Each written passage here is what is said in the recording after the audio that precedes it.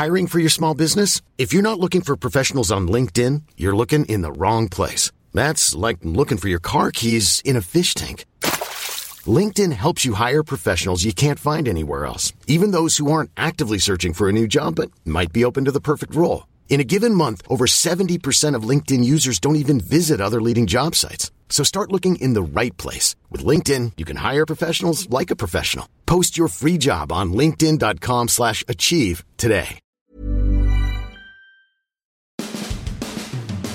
Oh, we're getting down to the nitty-gritty now, man. We got some rivalry games coming up. No bigger than Miami is at Florida State. Matt Baker of the Tampa Bay Times and TampaBay.com will be there. We'll talk to Matt in just a moment about that and what the heck happened at the University of Florida, why they can't count to 11 all of a sudden, and it's become a big problem for Billy Napier. So lots of college football to talk about here in just 1 second. But first, we were out at the Bucs as they began preparation for their game on Sunday against the Tennessee Titans. Had a chance to talk to Baker Mayfield, of course, Coach Todd Bowles. Not a great sense of news on the injury front if you're a Bucs fan, and although these two guys didn't play particularly well, but both starting corners, Carlton Davis and Jamel Dean, neither one practiced on Wednesday. That's not a good sign. Dean is in concussion protocol, and so that's one of those things which you really cannot predict until you get to the very end of the week. And Carlton Davis has a toe injury, which is something that has plagued him in the past. So neither player, they were the only two not to practice on Wednesday, and we'll see if they're able to do more as the week progresses, or at least by Friday as they get ready to play the Tennessee Titans. And a young quarterback in Will Levis that is going to make that start for the Titans. They have not won a game on the road yet. The Bucs have just one win at Raymond James Stadium. So we'll talk more about that, of course, as the week goes on, and get you ready tomorrow for the Bucs game on Sunday at 1 o'clock at Raymond James Stadium.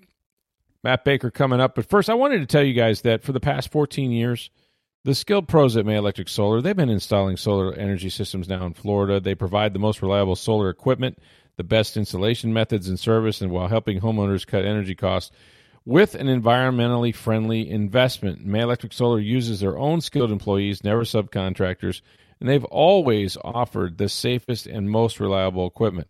Well, now May Electric Solar offers a 30-year no-cost equipment replacement and labor warranty. That means for 30 years, May Electric Solar, backed by Solar Insure, means your roof, electrical, and equipment replacement is completely covered. Solar Insure even survives May Electric Solar and is owned by the homeowner with no deductibles or additional fees, and this policy will transfer to new homeowners with no fee. This is not a blanket insurance policy. In fact, only the best contractors are allowed to be part of this program. May Electric Solar's reputation and history of workmanship has earned this membership. To learn more about May Electric Solar's installation and their 30-year warranty, call 727-819-2862 or visit mayelectricsolar.com. All right, best time of the week, get to talk college football with Matt Baker as we're rolling closer and closer to Thanksgiving, which seems to mean that we're getting towards the end of this long journey. And, Matt, I kind of wanted to start up the road here at Gainesville. You were at the Florida Gators game against Arkansas. You had one of the most interesting headlines I think I've read online, in the paper, anywhere of the last since football season began, at least. And it was the following: why can't Billy Napier's Florida Gators count to 11? Explain. Listen, it's supposed to be, and you go into some detail about how he's supposed to be a detailed guy. Yeah, that's the thing that gets me. Because look, there's been plenty of teams over the years where somebody, there are only 10 guys on the field, or there were 12 guys on the field. That happens everywhere. Screw-ups happen. The crazy thing to me about all of this is Billy Napier, when he got the job, everything was about how detail-oriented he was. Scott Strickland, if you go back and parse what he said after he fired Dan Mullen, he didn't say anything about... He was very careful of what he said. He didn't want to throw Dan under the bus and took the high road, and good for him for that. But what he did say, that the criticism, such as it was that everybody looks at the losses, but the losses are a symptom of a lot of little things you have to pay attention to. So you can read that pretty clearly. Dan Mullen's flaw at Florida was he let the little things go. Lack of accountability. You look at obviously the shoe throwing as one of the many little things that happened that led to him snowballing. So the idea is you miss one way, you swing the opposite direction. You hire Billy Napier, who's this meticulous guy. And I went back and looked at what Strickland said the day he hired Billy. And the words that came up, this is what Strickland said, when I talk to people, these are the words they used. Organized, detailed, and methodical were some of them. So that, to me, means this is a guy who's going to be detail-oriented and make sure all the little things are right. And to continue rambling, I was thinking back on it before Billy's first camp, preseason camp in Gainesville. The thing that we were all writing about that day was how Billy is changing everything. Everything is so detailed down to what color socks we wear. If it's a day to wear white socks, nobody's wearing blue socks. And the idea that all these little things matter. So I say that to say all the little things matter.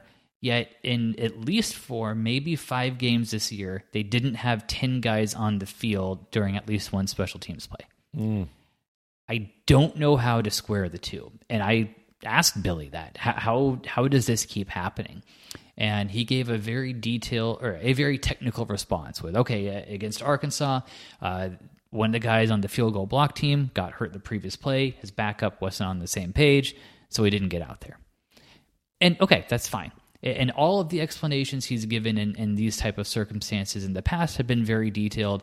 This is the specific thing that happened. We weren't sure whether it was going to be a punt or a field goal, so we got confused. The guys didn't get on.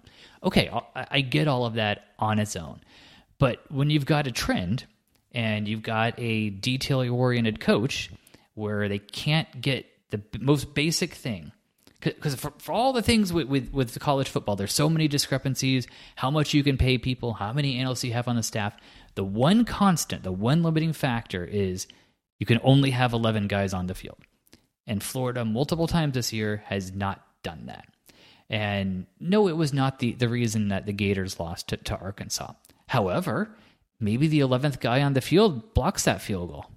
Right? Like, that's not a crazy thing to assume. Or if that happens against LSU this weekend, maybe LSU sees it and they run a fake. Like, this type of thing is a symptom of a bigger issue that, to me, I still cannot wrap my head around, Rick. Well, and I think you make a good point with respect to, how you don't have the right number of players on the field. And this even began in Utah when they had 2 players of the same number and all that thing. Okay, that's a little more technical. But this is bigger, and it goes to the organization of the game and the sideline and everything. When you have to burn a pair of timeouts to start the fourth quarter to avoid delay of game penalties, that's a sideline issue. That's an operation issue, right? That's getting the personnel in issue, lined up, ready to go.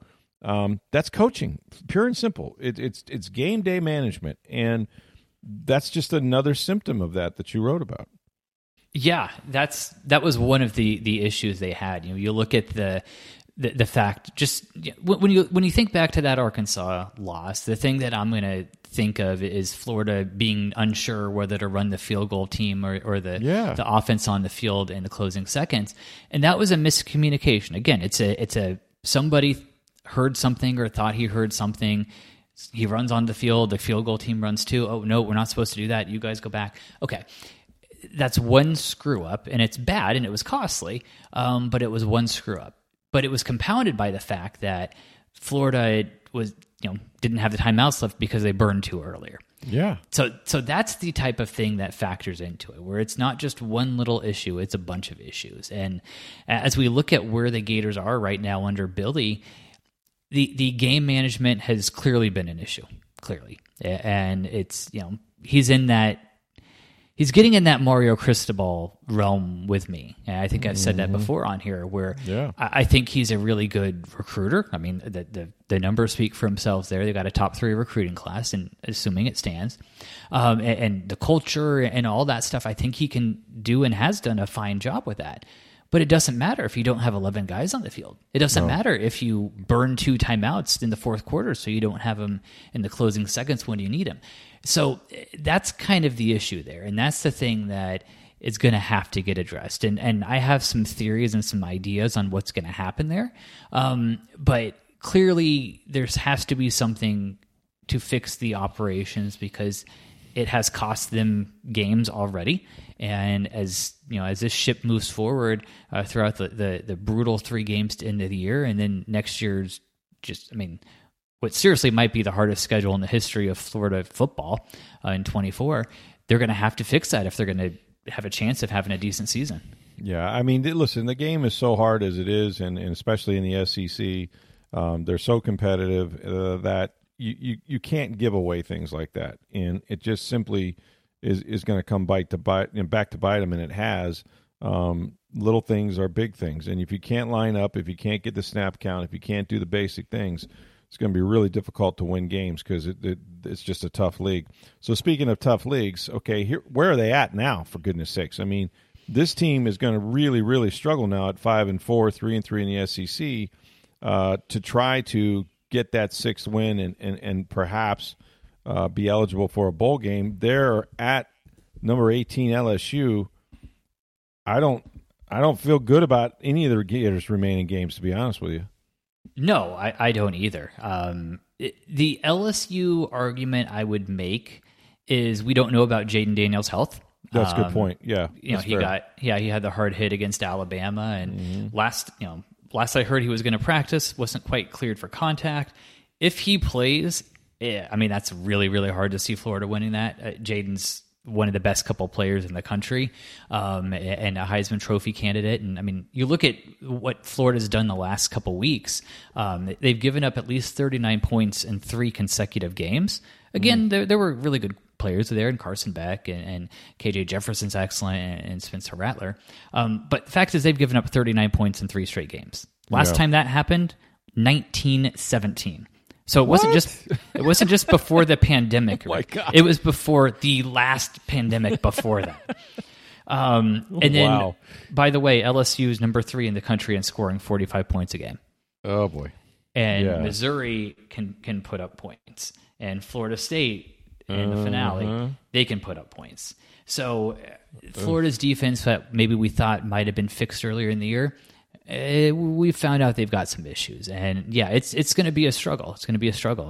This one in Baton Rouge, Death Valley is a special place at night. If Jaden Daniels is healthy, then it's hard to see him winning that one. Then you go to Missouri. I think it's a noon game. That could be very cold, which adds another wrinkle. And then obviously Florida State playing for a lot potentially in the finale. So it's hard to see him making a bowl, and we'll see how everything shakes out after that. But if this goes the way you expect it to, that Arkansas loss is going to be the one that you point back to and say that cost the Gators a lot. Yeah, maybe more than we know at this point. But you're right. When you give up 39, what was it, a month ago or 3 weeks ago to South Carolina, 43 to Georgia, this is headed the wrong way, especially on defense. So LSU could score some points, and we'll see if Florida can give them a game. All right, you're going to be, I would assume, at the rivalry game, and Florida State has a couple of these. Say what you want about Florida, they still got to play the Gators, and that is always a big rivalry, even though they're prohibitively better than Florida this year. But Miami is at Florida State, and here's what I wonder about the Seminoles. Matt, there is zero margin of error for them if they want to make it to the college football playoffs. That's just the way I see it. I don't know that they can get there unless they run the table. So do these rivalry games, even though Florida State I think is better than these teams are going to play, does it add a little bit of degree of difficulty for them? I certainly think so. Obviously, I'm not in the selection committee, but as I look at it as an AP voter, my general rule, and again, there's different circumstances and what have you, but one of my general rules is I don't care if you win a rivalry game by 1 point or 50 points, right? If you win a rivalry game, I don't care how sloppy it is, that counts for something. If Georgia beats Florida, even if Florida's not that good, hey, Georgia wins a rivalry game, that's a big deal. Just because that's the whole throw the records out thing. So I will certainly look at it that way. If Florida State beats Miami, even if it's a close one down to a wide left or something like that, if they win then they win and they get the style points associated with it. Just because, look, Florida State Miami is intense. I think I said it before on this show. It's my favorite game to cover every year. Just because no matter how good or how bad the teams are, and believe me, I've seen some of both. Yeah, it's the stakes are so high. Those two teams hate each other. You can tell the way they hit. It's just different. I mean, I remember Brad Kaya getting a tooth knocked out, the Miami quarterback, in like the first or second play of the game down in Miami Gardens one year. Certainly last year there was some really big hits from Florida State to Miami, and then just the drama. You know, you think of the wide left and wide right, and the block at Hard Rock, and 4th and 14, and all those things. There's just so much with this game where even the blowouts like in 2020 and last year, there's still a lot going on there. So I'm excited for this one just because there's so much going on, and I think Miami can certainly make it entertaining and make it close for a bit. And there's a path to victory for them. Florida State's run defense is okay.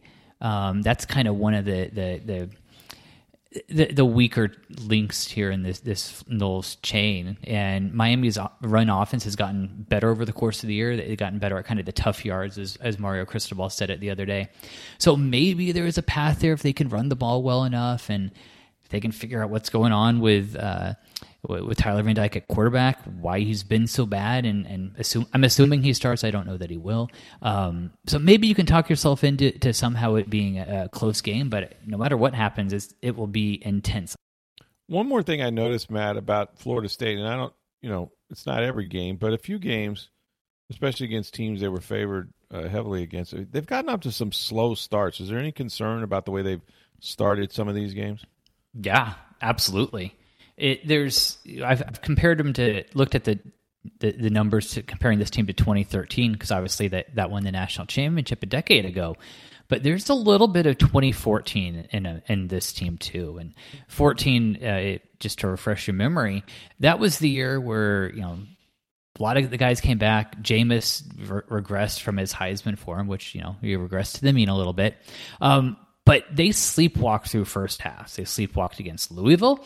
They did it against Miami. They did it in some other ones where the first half teams looked average, and the second half teams looked like a team that could go to the playoff, and obviously they did and then got crushed by Oregon. So yes, I definitely think there's a little reason to be concerned there. I think the way Norvell has structured everything in this program, and you said this before, and I'll say it again, everything is built around finishing strong in a season, finishing strong in a game. So I think to some degree they're cool with being a second half team.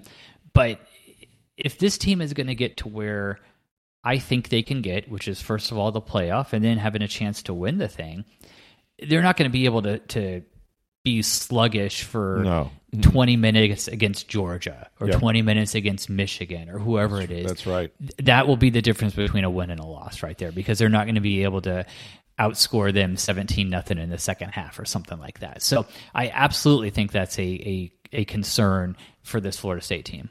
Yeah, should be a point of emphasis. It is hard to beat good teams in a one-and-done situation when you get behind and you're trying to play uphill. That's tough. All right, so that'll be a great one. I love Miami. You're right. I love Miami, Florida State. 100 years ago, I would go to these games and cover them, sometimes write a sidebar, whatnot, back in the Deion Sanders days and everything. And I'm just telling you, for so long, it was those teams were not only deciding they were deciding national championships. I mean, that's the way it was every single year. So there's just a ton of tradition there. Okay, hey, I got one more thing on this, Rick. I'm sorry. No, go for it. And I'm saying this in parts before I write it, so if somebody yells at me that I'm a moron and I forgot something, let me know. But just talking about the history here, as best I can tell, and I went through some old box scores tonight, Jordan Travis has a chance to be the first Florida State quarterback ever to start in 3 wins over Miami in a row. Oh, that's probably right. That's never, it's best I can tell, that's never happened. The closest I could find, Gary Huff from Lato High School came off the bench in 1 and then started in 2 wins the next year. So Jordan Travis is already in the annals of Florida State Miami history, he's already in there. But he's got a chance to do something really special this weekend. Yeah, he's separating himself from a lot of Florida State quarterbacks and players in general. It's really been remarkable what he's been able to accomplish. And, of course, this year might have a chance to play for a national championship. But they've got to keep it going because I don't think the math favors them with the strength of schedule, all those things, if they were to lose one game. So they've been playing with this no margin for error for some time, and yet they've been able to handle it up to this point. But, yeah, these rivalry games are coming up. They're going to be interesting. All right, just quickly, USF didn't get it done at Memphis State. They got host Temple, still a team that looks like they could go to a bowl game, right? Oh, yeah. You called them Memphis State?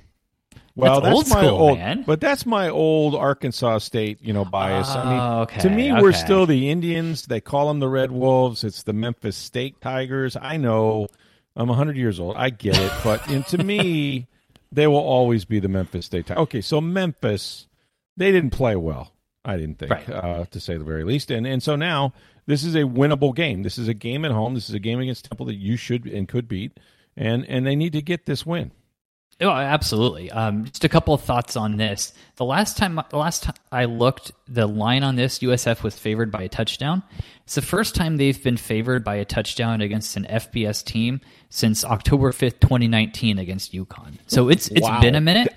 And again, this speaks to, as we talk about the baby steps and the little, the growth from Alex Golish and his program. That's one of them. And then I think they've got a good chance to win. I think this could be shootout potential, just because USF's defense is still a work in progress, let's say. And Kurt Warner's son, EJ, that is a quarterback at Temple, is the number 6 passer in the country in terms of yards per game, and against the USF defense being kind of shaky. And then add in the fact, obviously, that the Bulls' offense has been quite prolific, getting 50 points the other day. I think this one has maybe shootout potential, but as we look at this and USF's growth, this is one that if they're going to get to 6 and get to a bowl, they absolutely have to have. And I think they've got a good chance against it of making it happen this weekend.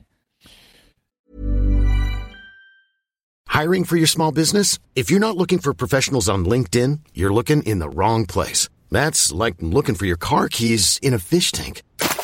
LinkedIn helps you hire professionals you can't find anywhere else, even those who aren't actively searching for a new job but might be open to the perfect role. In a given month, over 70% of LinkedIn users don't even visit other leading job sites. So start looking in the right place. With LinkedIn, you can hire professionals like a professional. Post your free job on linkedin.com/achieve today. Yeah, I do too. And up the road in Orlando, Oklahoma State is going to visit Central Florida. So winding up sort of the first year in the Big 12, how's it treating the Knights? Yeah, not great. This is one of those be careful what you wish for things where the Knights wanted to be in a bigger conference, and they are. But the problem with being in a bigger conference is everybody else is bigger too. And the interesting thing to me about this and why I think this one could get, I wanted to talk about it just this one could get ugly. And I say that because UCF's run defense is, I think, the 4th worst in the country. Oklahoma State's got the best running back in the country, and Ollie Gordon, who's doing things that Oklahoma State running backs haven't done since Barry Sanders. And that's not hyperbole, that's fact. And when you think about the really good running backs that Oklahoma State has had over the years, Ollie Gordon's got a chance to go down as one of the best of them, at least this season, and be an All-American and maybe get an invite to New York for the Heisman for all we know. So I think that's a matchup that does not look good for UCF at all. No, he's a great one, and he's been fun to watch. But yeah, think about that. Barry Sanders, no less, somebody that you could take down in the record books there. Okay, a couple of big games on the map, ranked teams, and there is so much going on that we could do an entire 2 hours probably on the Big Ten and the craziness that is that conference, especially with Michigan and the Stealing Steins and all of that. They are at Penn State.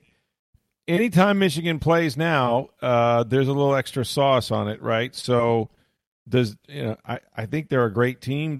I thought I saw the other day where Jim Harbaugh is predicting they're going to have 22 players drafted or go to the NFL off this football team. So I think they're better than Penn State, but I just wonder how much of this intrigue will kind of be a distraction or ramp up pressure against? I don't know. I don't know if it's a thing or not. You're talking about young players that have to hear a lot of stuff. Well, yes, the young players hearing the stuff is part of it, and that's completely valid. But the coaches are human beings too, right? Yeah. So any second that Jim Harbaugh has had to spend talking to the NCAA, talking to his lawyer, talking to the Big Ten, whatever it is, that's a second he's not spending thinking about Penn State. Yeah. And we're recording this. It's 9:40 on Wednesday evening. There's a non-zero chance that Jim Harbaugh is suspended for Saturday. And maybe longer than that. Like that's a realistic possibility that the Big Ten could say, you know what, wow, we've seen enough. We can't do nothing. So that's a factor in this too, and it's a complete unknown. And then so there's that sideshow. The actual on the field stuff, Michigan has kicked the crap out of everybody.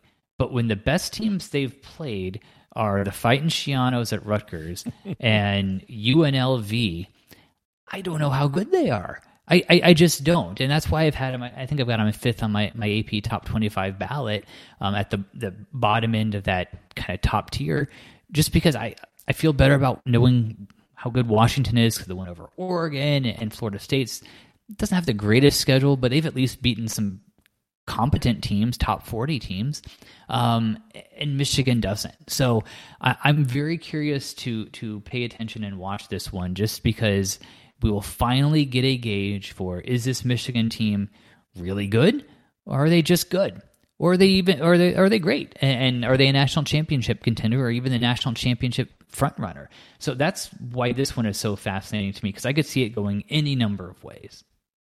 You know what I think is good and bordering on really good is Alabama, and I think they proved that against LSU. Kentucky's had its moments the last couple of years, certainly this year. But this Alabama team is the one that if there's going to be a one-loss team and they go ahead and finish this thing out, they may find themselves in the college football national championship picture, no question. Yeah, it will be interesting to see because I think Bama's going to need some help, right? Yes. Because Texas beat them head-to-head in Tuscaloosa. That's right. And, yeah, you could talk about, that was in, September, it was week 2, week 3, whatever it was. Bama's a better team now. But the fact is those two teams played, and Texas won. That's so true. if we're in a scenario at the end of the year where Texas is a one-loss Big 12 champion, Alabama is a one-loss SEC champion, they're fighting for the number 4 spot, Texas should get it. So that's the concern there. But you're right, Alabama has turned it on. This isn't the first time. It took them a bit to find their quarterback. Yep. I think the Jalen Hurts year, there was something weird going on early. When they won the national title with Jake Coker, he was benched against Ole Miss, and Cooper Bateman started, and then they put Coker back in, and the rest is history. So this happens. It's not just at Alabama. It happens at other places too, but that's really what we've seen here, where it took them a bit to figure out how to use Milroe at quarterback, and they have, and they've realized when he runs and they give him that freedom, he's a special player. And yeah, I think they've got a really good chance to win out here in the regular season and then set up a monumental showdown with Georgia, probably with a playoff berth at stake. I do too. I wanted to ask you, and we'll get to the college football national championship poll here in just a second, or rankings, I should say. But before that, there was a big game, and when I say big game, against two Heisman contenders, to say the very least, and I watched a good bit of this game between Washington and Michael Penix and then Caleb Williams with USC. Now, one guy ended up, in the lap of his mom after the game, having lost, and they're calling it like the Lambeau weep, I guess. But that aside, these two guys really were impressive, and it was like a heavyweight fight. Did anybody? I mean, does Penix continue to build the best Heisman resume at this point, do you think, among the quarterbacks, or not? If I had to vote today, I think I would have him one. Just what he's done over the course of the year. His numbers are extremely impressive. And then beating Caleb Williams head-to-head, that I think does kind of count for something. It's not, Caleb Williams is not the reason USC lost. No, not at all. He's not playing defense and giving up 250 rushing yards, right? Like that's right. That's not on him.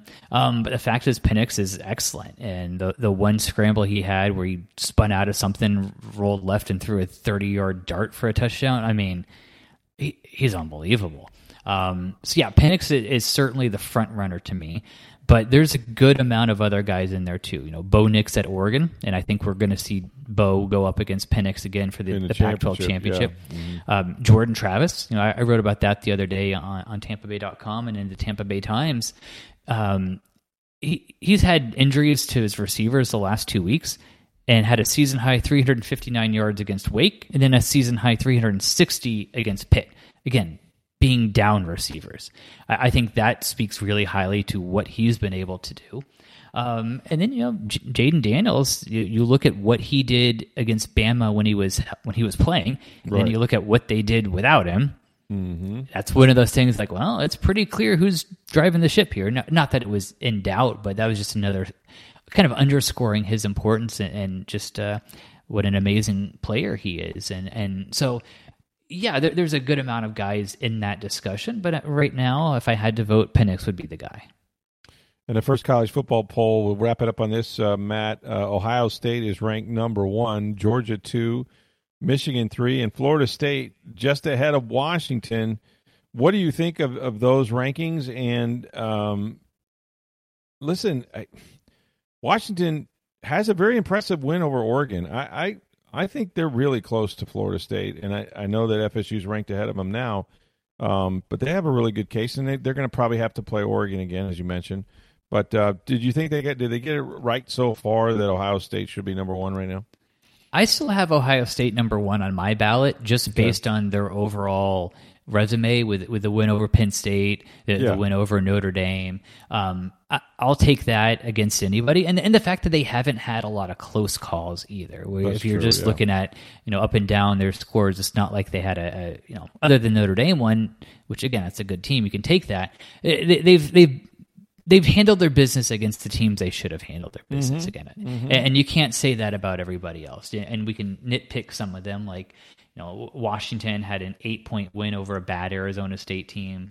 Only beat Stanford by 9. So, there's reasons why you can put Washington down there, but the fact is, this is going to sort itself out. Yeah. Right? Because Ohio State's going to play Michigan. If both of them are undefeated, which I suspect they will be, then one of them obviously loses, and then you've got, four conference champions there in terms of whoever wins the SEC and Ohio State / Michigan and Florida State and Washington, and you can see it all sorting itself out that way.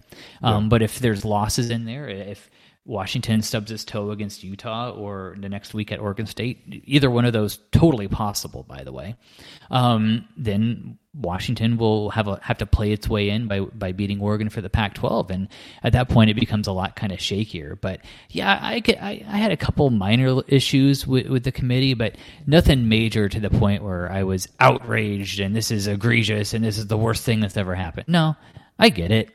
I think the committee chair, Boo Corrigan, actually said that 4 and 5 were about as close as can be with Florida State and Washington, and I totally get it. But the good thing is, it'll sort itself out one way or the other. Yeah, it's still it's going to get late early, but we're not there yet, and we still got conference championship games and of course Ohio State, Michigan, and that's going to have a lot to do with it too. So he's Matt Baker. He's going to be up the road in Tallahassee, his home away from home at times, and watching the Miami Hurricanes come in there and play against Florida State, which hopefully will be an entertaining game and one that certainly the Seminoles cannot afford to slip up and lose. So safe travels, Matt. We'll talk to you next week, man.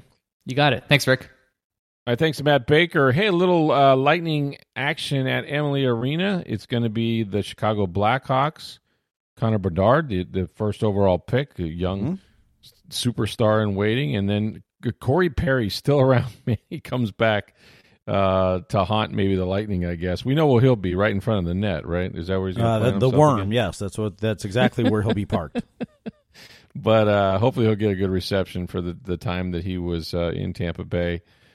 Did not win a Stanley Cup, correct? He was always that guy that came in a year too late. Yep. He went to the finals, 3 straight years with 3 different teams and didn't win any of them. So didn't get a ring. That's a tough distinction, but Lightning. Now, he won one. He won one as rookie or second year he was in the league. Years ago, yeah. Mm-hmm. Yeah, 14, 15 years, yeah. Yep. So it's been a long time, but to get back that often and not get the ring is tough. But I'm sure he'll get a warm reception because he was a good player and a good big part of that team. Anyway, we'll be back at the Bucks talking to Dave Canales, talking to their defensive coordinators and coaches, of course, about the game against the Tennessee Titans. We'll get you ready for that on Friday, as well as your mailbag questions. Appreciate you guys listening each and every day. For Steve Burstick, I'm Rick Stroud of the Tampa Bay Times. Have a great day, everybody.